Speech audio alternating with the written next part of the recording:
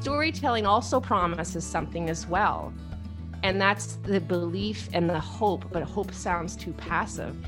A true story, like a transformational storytelling, ultimately promises a brighter, better future.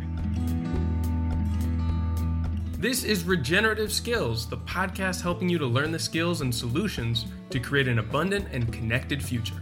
I'm your host, Oliver Gaucher. I am once again honored to be representing my friends at New Society Publishers, the book publishers that were a big inspiration to me even before I started working with ecologies and natural buildings and way before podcasting. Their titles like The Natural Plaster Book and Timber Framing for the Rest of Us really made me believe that I could build my own home, which I eventually did. And later volumes like Ecopreneuring, Unlearn Rewild, and Building Community have offered tons of inspiration and even helped to shape my worldview. Whether you're looking for practical tips on growing and preserving food, exploring complex challenges in your own life, or sometimes just searching for hope and inspiration in a crazy world where you don't feel like you fit in, you'll find exactly what you're looking for and more at newsociety.com. I remember distinctly the time that a storyteller came to my middle school when I was in 7th grade. At that point in my school experience, like for many others, it consisted of being talked to all day by someone at the front of the class while I struggled to pay attention and not fidget. But this was different. This woman's story and the way that she told it managed to hold an auditorium full of 12 and 13-year-olds in silent attention, hanging on her every word. I remember how she raised and lowered her voice to build tension, and how she would quicken or slow her speech to convey energy and pace, and to use emotion to transport us into the viewpoint of the characters and feel what they were feeling. I was truly impressed, and since then I've loved storytelling, especially live stories, and I envy those people who've mastered their way of speaking to elicit real emotion and connection with an audience or even just an individual in conversation. And that's why today I'll be exploring the importance of storytelling in our modern lives with one of my favorite authorities on the subject. Now, Shannon Leahy is the founder of Lighthouse Storytelling and works with individuals and organizations to effectively communicate their stories through better writing and speaking. She told me right away just how far back storytelling has played a big part in her life and why it was so important from a very young age. Well, I always like to say that when I grew up, I very much had a father who I loved and adored, and there were four other orangutans, 4 other siblings. So we were a big Irish family of 5. Don't tell my sister. I often say that I come from a family of brothers. But, you know, when you have really big voices, you learn you're either going to be quiet or you're going to just learn to get louder. And for my dad, he used to sit at the head of the table. And if you didn't actually have a story to share, in many ways, you didn't have a place at his table. And over the years, when I've shared that with audiences, I've always been so amazed by what they think that means. And then they actually tell me how wonderful they think my childhood was or how horrible it was. And what I meant is I discovered quite quickly that the way to entertain, to be seen, heard, and understood, especially as a middle child, you know, our fond nickname, the forgotten child, was to come to the table with a story and be able to actually communicate in a way that could have command over the room. Now, at the risk of that sounding unbelievably egomaniacal, is as a kid, that's like currency, right? I mean, mom and dad are paying attention to me. I'm slowing down dinner, you know. So I learned quickly that there was value to it. And also too, storytellers are also story listeners, right? I always had a tremendous fascination with other people. So in terms of the value of stories, and when people come to me and they're wanting to know how to tell a story, how to write it, much less how to perform it on stage, my advice used to be quite unfashionable, because my first step would be start listening to stories. And by listening to other people's stories, you'll start finding your own. And that's our great, beautiful shared humanity that these days we're really needing strong bridges to bridge a gap that I'm absolutely shocked that the gap is as wide as it is right now.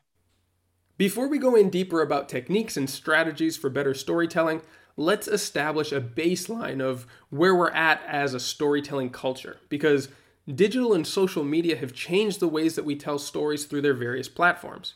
Can you tell me some of the ways that this art form has been transformed recently? Oh, there's so, how shall I count the ways?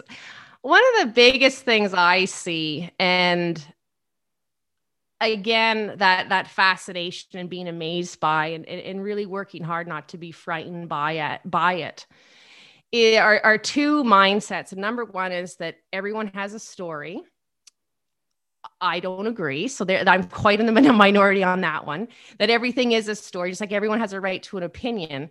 But if you dig deep into that, that becomes part of the white noise. If everyone has an opinion, if everyone has a story, then ultimately we're all screaming into the wind and back to bridge building, right? And the moat gets wider and wider. Number two, I'm really amazed to see how storytelling has been commercialized in the sense of, remember when it became really, really fashionable and everyone was a storyteller, and you could spend thousands, if not tens of thousands of dollars on how to be a storyteller. And now journalists, at least here in Canada, you have journalists or newscasters who ultimately you could say read prompts, are now being called Canada's favorite storyteller. I don't want a journalist to be a storyteller. I want a journalist to be a journalist, and then let me come to my own conclusions.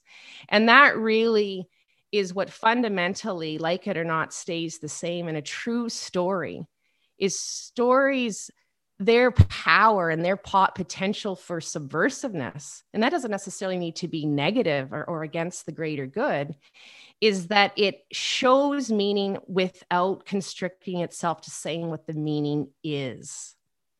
So in simplest terms, a story invites a listener or a reader to come to their own conclusions. And I bet, Oliver, that you likely enjoy changing your own mind rather than feeling berated and kind of like attacked to a point where you give up and you say, okay, fine, I'll agree, right? Because you might have changed your mind, but you sure haven't changed your heart about me, right? Or about the view. So with so many stories, shall we say, out there, and who's a storyteller, and the person with the best story wins, I'm also fascinated of how the term narrative is being used, because narrative and ideology are very, very different. And I'm finding, being a word lover, there is a level of concern for me, because ideology I see as a box. It's like the Dead Sea, is that sure, new ideas can come in, but then nothing really goes out. Nothing new is created. And yet a story can be told last year and then be told right now and be told next year and have completely different meaning. So I'm really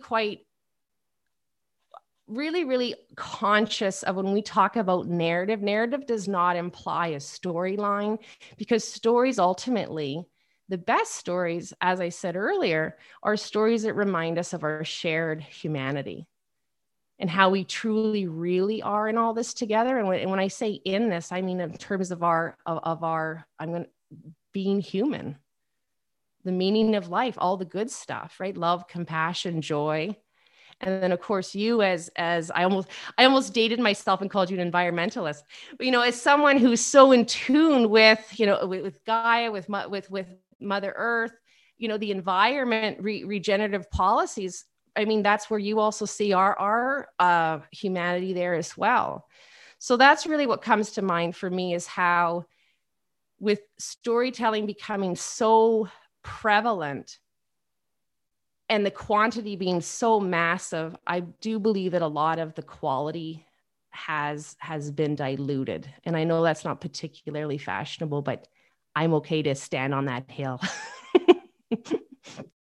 Yeah, I think you'll find plenty of people on your side on that one. But with the dilution of stories and the commercialization of these expressions, how can we make our stories connect with others and break through the noise?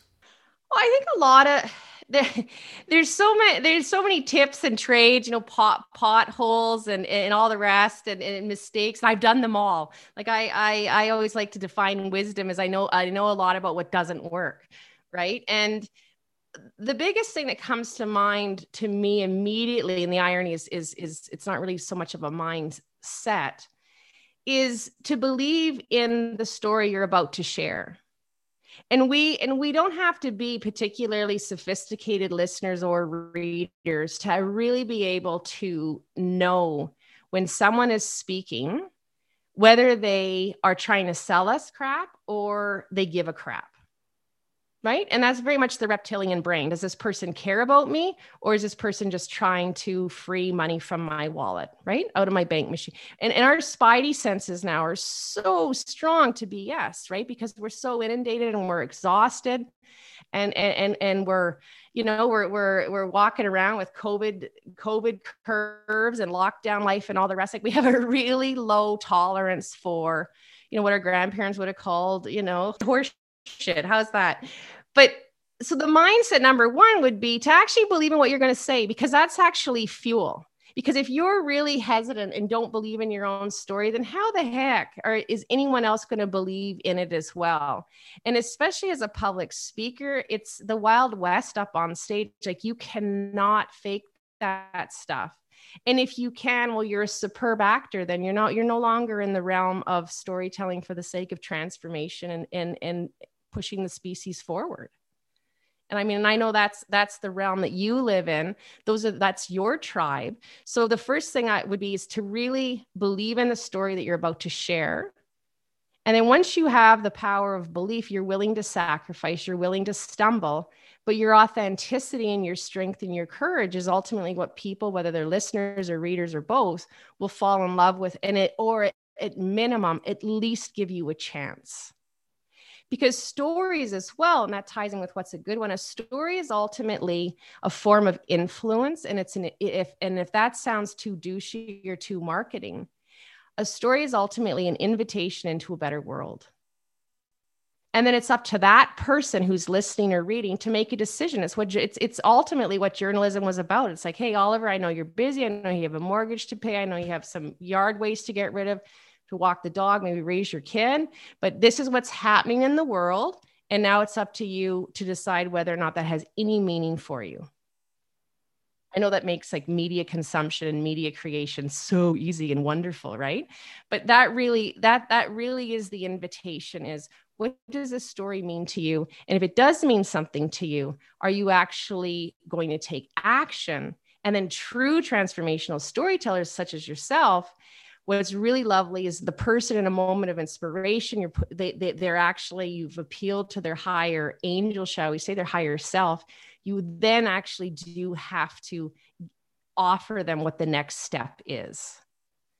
And I know that with some storytellers, that would sound like, well, then you're now advocating for marketing, but it's wonderful to inspire people and to entertain them and to make them feel good. It's wonderful. And then what's next? Because otherwise a story is like eating cotton candy. It's fantastic. It's great. But in the end, you've added to your COVID curves and nothing's changed. And as storytellers willing to really go up there and sacrifice and also stumble and suffer, we really do have to then at least provide the next step of that inspiration, so that person can say, you know what, I love what Oliver just said. I agree with it. I'm behind it. And then I've also taken action, and then it's done.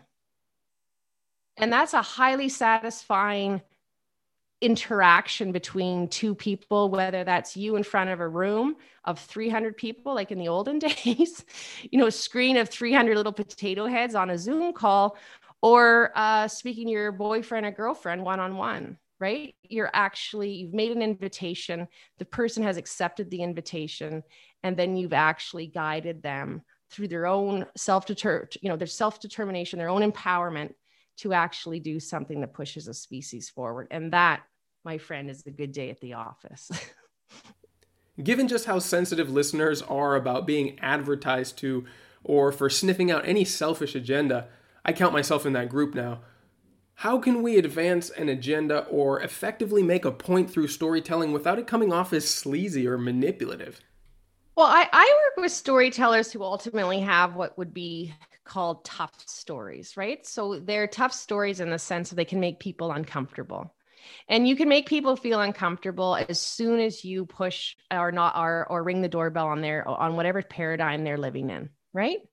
Because the only reason why people like us approach other people as wonderfully, gorgeous and social as we are is because we believe that we actually have something to say that could make life a little bit better. And not in an egomaniacal way, but right? And this isn't all the time, obviously, but we have an idea and we believe in the idea and we think it's going to make life better, right? We're not selling porn or nicotine. Yes, I've said that from stage, in the olden days, but it's true. Like we don't have an ethical dilemma. Like the idea, the idea is good and it's pure and we believe in it and it's not doing any harm. But what can happen though is you do have to meet your audience. And remember, an audience is ultimately a group of individuals, right? So let's say instead of audience, I'm going to say individual. You do have to meet the person with where they are. So as a skill set, how do you actually then, as you say, spoon feed or otherwise known as kind of dumb it down? And then now we're talking down to people and we all love to be talked down to, of course, right?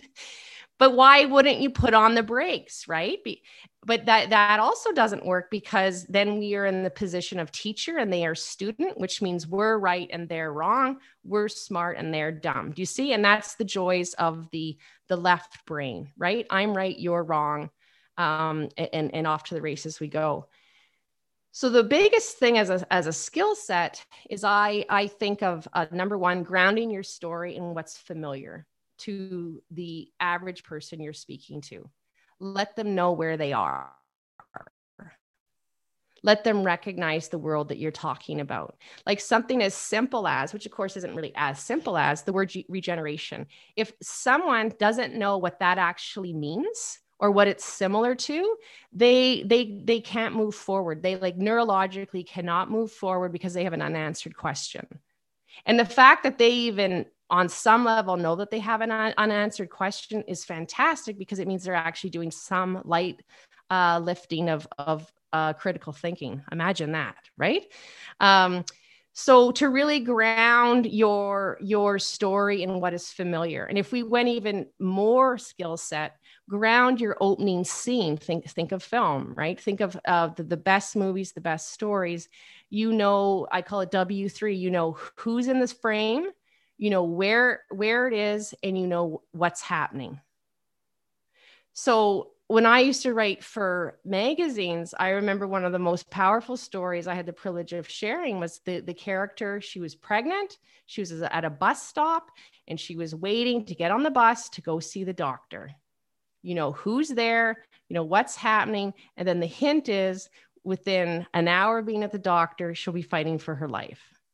You want to know what happens next? Right? And that starts at a bus stop. And so something as simple as that, but as you know, like simplicity is anything but simplicity because it's essence. So that's what I would say is in terms of, rather than thinking of spoon feeding, if you wanted to think in that term, think of familiarity. How can I show my listener, who is giving me the most precious commodity on the planet, which is their time? They are never going to get that back. How can I have them know where they are, know what I'm talking about, and at the same time, this is again the joys of the art and the science of it, and feel safe at the same time. And having someone feel safe is to know where they are. They're not in a dark room, but bumbling around in the dark. That's our job, right? As artists and communicators, is to do that, preferably not live, but of course it's going to happen live as well. It's how we learn.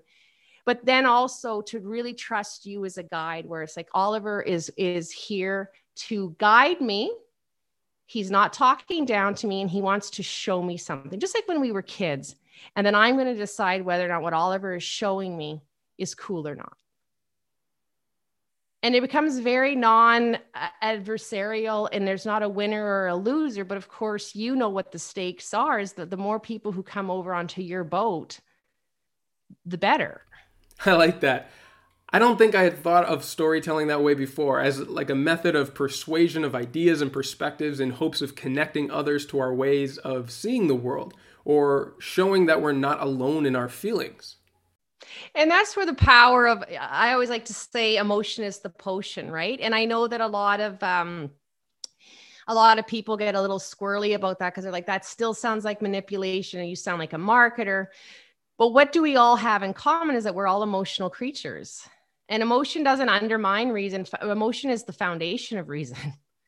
So one of the things, to go back to, say, helping people tell tough stories, I work a lot in the recovery movement. So people who have been addicted to X, Y, and Z, and now they're living these beautiful lives of recovery, and I call them lighthouses. They're beacons, right? They have a story that is rooted in a lot of pain and suffering and so forth. And then it's also rooted in hope, because here you have people who are not professional speakers. They're not getting paid to speak, but they're the most courageous people I've ever met, because they're willing to step up on that stage and share their story, because there might be one person who actually is changed, who they actually save from. And that's the highest stakes in storytelling. It's life or death.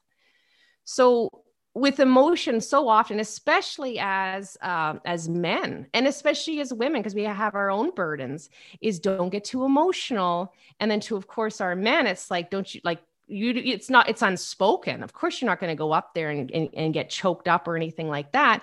And I don't agree that women really should be doing that either. As women, I think we're encouraged to lead with our wound stories. And I think it undermines just about everybody.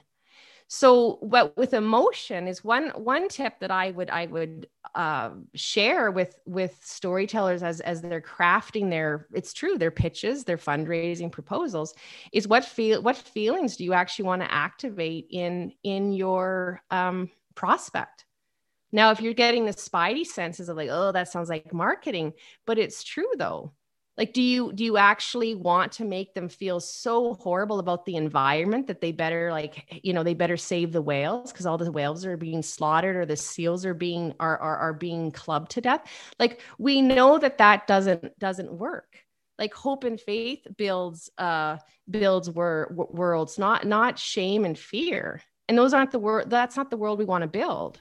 I completely agree. I'm exhausted from so many doomsday statistics and these dire warnings of the future for humanity. And it's not that I disbelieve them or I don't want to hear it. It's just that it really only serves to paralyze me, and I kind of fall into despair after hearing a certain amount of it. It seems to provoke apathy more than action, for me and a lot of others. And at times it feels like that angle is being overplayed for emotional reactions. Yet I also know that personal emotion and vulnerability are powerful tools to convey important and difficult messages. Do you have some tips on how to use them effectively without overdoing it? Oh, can it be? Well, I think we've all seen it overplayed, right? I think we've all seen it to where it's like, oh, you might be crying, but I don't believe you. Well, vulnerability, I always think, the power of vulnerability, Brené Brown, years ago. And I remember when she came out and she was so horrified, because there she was as a researcher being called a storyteller. And that's why I think that became the boom, right? Because that was like the number one TED Talk and all the rest. And what did she have? I mean, she was vulnerable because she went behind the numbers, right? She talked about looking at the numbers and the power of shame. But more than anything, that vulnerability, that origin story, really went into the collective consciousness because she was a researcher. So despite her Southern drawl, y'all, from Texas and blonde and pretty, right? The whole 9 yards, there are all kinds of buttons being pushed. Here was this researcher, this quantitative, I think, God, I don't even know how to pronounce it. Quantitative researcher who was talking about having a breakdown because it was all about shame. So that's a form of vulnerability defined as there was a twist in the story, right? And we love twists. Now, vulnerability, though, I think especially for some people, whether male or female, but I believe guys have it a lot harder. It's like, why would I want to go up on stage and be vulnerable? Like, I want to be strong and professional and this like and articulate, and as a woman too, is like, why do I want to go up there and be vulnerable, but so I don't appear as aggressive or assertive or a bitch? Like, so right, so we're already into a pothole. So I really define vulnerability as being in command, and being in command and being in command of the room. Now, when I tell this to some clients, they just say, oh my goodness, they just want to scream out of the room because they think they've hired a dictator. But when I say, maybe they have, but I see control as a fist. And the thing about control is that like a fist, well, again, right, just look at the imagery, right? A fist it's closed and nothing comes in and nothing comes out. And yet it's a fist. So it has, but one finger gets loose and then another finger and then another finger, and it's an open palm. But command, since we're just coming off of Easter, I kind of think of Jesus. No, I'm not saying go out there and act like Jesus, but you know that the open palms, not crucifixion, but you will have days like that, but the kind of open palms where command is, you have an openness, you're grounded. I know to the mindfulness people, you know, the meditative people, like you're rooted in the ground, you're rooted in your story, and you have command over your emotions. Can you still access, I don't want to say tears, but can you still access, you know, emotion in your throat? Can you still take a pause because you're feeling a little overwhelmed, not from nerves, but by passion, by emotion, by memory?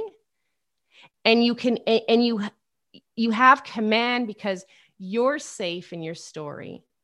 And therefore the audience is safe in that story too. Because if there's one thing that I've learned from being on the public speaking circuit, is that 99, and I believe this before, but 99.9% of people want you to succeed. They don't want you to go up there and die on stage. I've done it. People are very gracious, we're harshest on ourselves, right?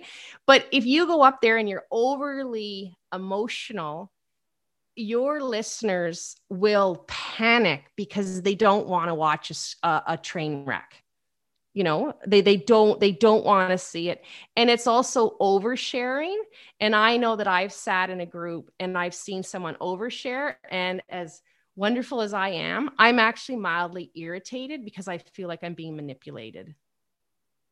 And as a woman looking at another woman, the sisterhood, I'm like, girlfriend, you're not helping us at all. And if I see a guy up there, I'm like, dude, no, like this is not what it is. Like, you don't need, no, you'd be in command. So that's what comes to mind for me, is that if you're telling a story where you actually get so, and you know what it is when you're rolling, like you're not who's in charge and it's not really you, then you know that's beyond vulnerability. But I define vulnerability as being in command of your emotions, of your story, of the room. And you're still very much coming from an authentic place, and you're being honest, because I bet you've seen it too. And especially with the public speaking circuit, I was amazed where people would tell stories that they claimed were first person stories and they weren't. Have you seen like that?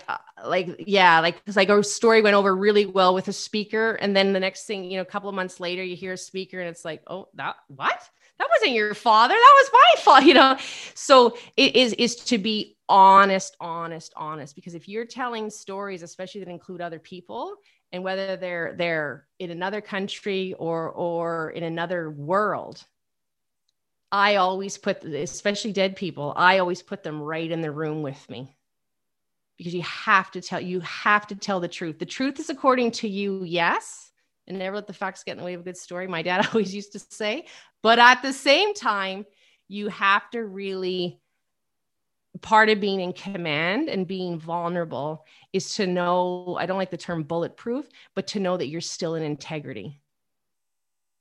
Because I think that's where we get into trouble is when we know we're walking the line And then we lose courage. And that's actually our guidance system saying, like, I know you have a big vision here, but you still have to tell the truth. You still have to tell, it's not theatrics.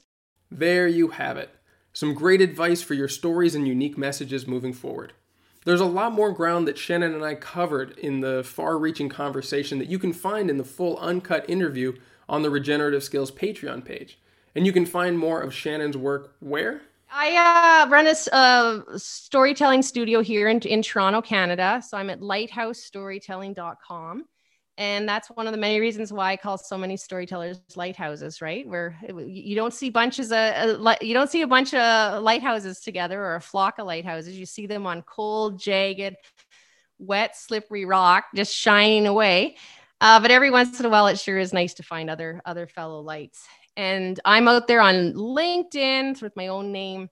And then, of course, on the website, there is the storytelling tips that come out. But no, I always appreciate speaking to lovely people like you, Oliver. And that would be my last closing tip for those of us. And I consider myself so blessed to even be in that realm. But to people like you who really see a better world, and then you actually have the how to, like, you actually have thought it through blood, sweat, and tears, and then you've practiced it and you've experimented with it and you've perfected it, and now you want to share it with people rather than saying the world, but that's ultimately, one person at a time. It's really the point of being alive. And I think sometimes as storytellers, we have to really remind ourselves that this is the work with a capital W, and it's blood, sweat, and tears. But at the same time, there's such a tremendous joy in sharing your ideas through story. And it's a sacred art, and you're transformed. And then we as listeners or readers, we're transformed as well. And as I like to say, and of course, Leonard Cohen said it best, that's how the light gets in, right? Is through the cracks. So I really salute you and to your listeners as well for the hard work that they're doing. And at the same time, that it's the work. It's the whole point of being here. All right, before wrapping up today, I want to pose some questions to you directly. What stories have really connected with you throughout your life? Have they changed your mind or shaped your worldview in meaningful ways? And do you think you would be able to retell that story to another person and have it make the same impact on them as it did for you? If not, what skills would it require to make that happen? As always, we'll be exploring these questions and sharing stories on the Discord channel. And if you're not already a member, it's completely free to join, and you can find the link on the homepage at regenerativeskills.com. I can't wait to see you there. A special thanks to Shannon Leahy for sharing her knowledge and perspective on storytelling. Thanks as well to Nathan Moore for this week's original music. If you'd like to have your own original music featured on the show or just want to get in touch, you can email me directly at info@regenerativeskills.com. Until next time, keep taking those little steps every day towards a regenerative future, and I'll be right by your side along the way.